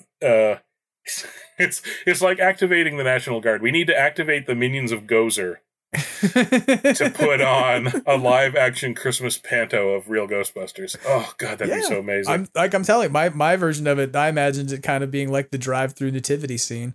Which, I don't know if you have drive-through nativities in Canada, but they are a thing here in California. No. Well, I mean, we do have some places that do the lights and go all out, and you can drive like they're practically a drive-through thing. But sure. The nativity. The drive-through nativity is like you like literally drive to a church and you drive through its driveway, and there's like people doing the nativity. Yeah. How do I put this gently? Our colonial British background means that our strain of Christianity didn't quite develop the same way as American Christianity developed. So you used to see nativities, but it's more Santas and reindeers on rooftops these days up here. So yeah, and that's to be fair. If you're like, hey, I have a drive-through nativity at my house right now in the garage, and I'm very upset with you. I'm sorry. I'm not trying to mock your drive-through nativity. As much as I am saying that it would be hilarious to see Xmas Marks the Spot done as one. Let's just put it this way. I have a friend that was so busy with work that he didn't have time to do much decoration, so they didn't get a tree, and then the snowpocalypse hit, so there was no getting a tree. Yeah. And he was so mad that his collection of Red Tornado Christmas tree ornaments weren't used that he instead made himself a nativity scene using nothing but red tornadoes. So we're a little bit more irreverent in some cases. I'm not saying there aren't some people that are more traditionally less blasphemous about nativity scenes, but no, I hear you. At least in the circles I run in, there's some real. There's going to be some real discussions with St. Peter's coming up. I don't have a nativity scene at all. I have 4 Matty Collector Ghostbusters wearing Santa Claus hats, standing with a slice of pizza and a Slimer. And 4 of them are around most of the year anyway, just without the hats. So, oh God, there's that British series, The Play Goes Wrong. Have you seen that before? I have seen that, and they've done so. Imagine that and more traditional, panto elements, but it was just live. I'm sorry, I'm still stuck on this idea. The live action Ghostbusters, like that would be. We'd literally have to call and find out what it takes to get the rights to do that, because that would be so amazing. No, just do it unauthorized. It's fine. Just don't get paid. Just do it unauthorized. Well, I think you probably could test it pretty easily without worrying about them coming down on you or anything. But oh, geez, that would be so great. That would be the strangest phone call from Ghost Corps. They'd be like, "We've heard that you've been doing a live action version of season 1, episode 13 of the real Ghostbusters." And I need to hang up on you abruptly and rude and email the guy who wrote the Ghostbusters Shakespeare. It's like, listen, we had an idea. I've met that person. He was at the LA Ghostbusters annual party. He was there. Was he? Yes, I can't remember his name now. But he's what is that called? I can't remember now the name of it. It's like Manifestations of the something. I can't remember like the actual name of the work. But the Ministers of Grace. Yes, he was there and he had a shirt on of his of the logo of his stuff. Nice. So, I had the pin at one point, and if I recall correctly, I think he sent it to me, or the publisher sent it to me. I can't remember, and then I lost it. It was the pin of that Shakespeare and the no-ghost shield. Yeah, that was a fantastic one. That'd make a great shirt, too. He was at the LA Ghostbusters anniversary party. So, that's right. Jordan people Monsell. At home listening, you're like, wow, look at you rubbing elbows with people in the Ghostbusters scene. Wow. Jordan Monsell. So to wrap up this Ghostbusters Home Shopping Network episode, go buy a copy of $20 on Amazon. Easy to find. It is a fantastic the gift guide. This was the gift guide. It was a secret gift guide. Everybody's like, I just watched the cartoon. Buy stuff. What? You can buy the DVD box set on Amazon, or you can subscribe to Amazon Prime and have Ghostbusters. It's the gift that gives all year long.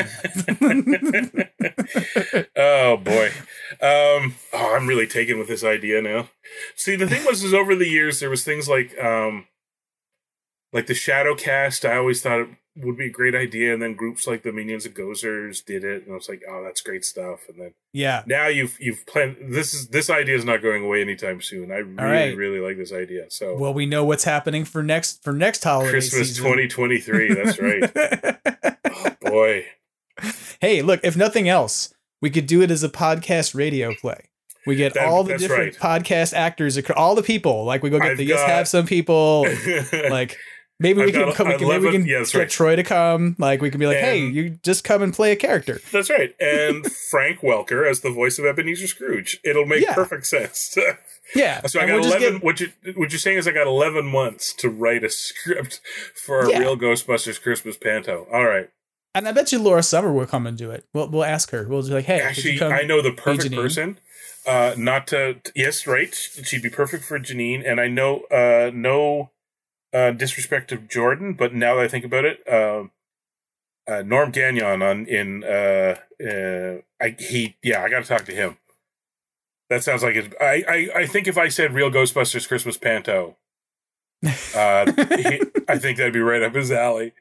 As a matter of fact, I'm going to hang up here and I'm going to say, "Hey, I just finished recording for the extra blast," and then I'm going to type, without giving anything away, Norm, Real Ghostbusters live action Christmas Panto ?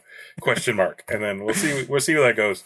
Maybe by the time this airs, we'll be through like draft 1. Well, this was a lot of fun. Thank you for having me. No, thank you for coming. Because I felt like, again, it's not Christmas without the Crossripped. So, that's sweet.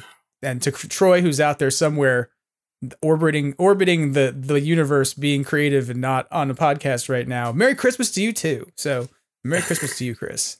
I'm sure he'll show up online and say Merry Christmas in his own way soon enough.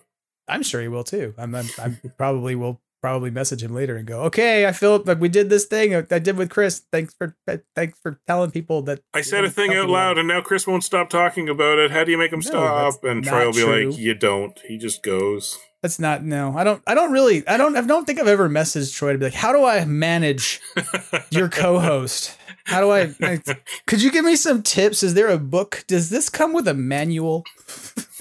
Yeah. Well, I'll tell you right now, Troy's trick is he usually says, oh, the baby's crying. She hasn't been a baby for 4 years. Gotta go. Bye.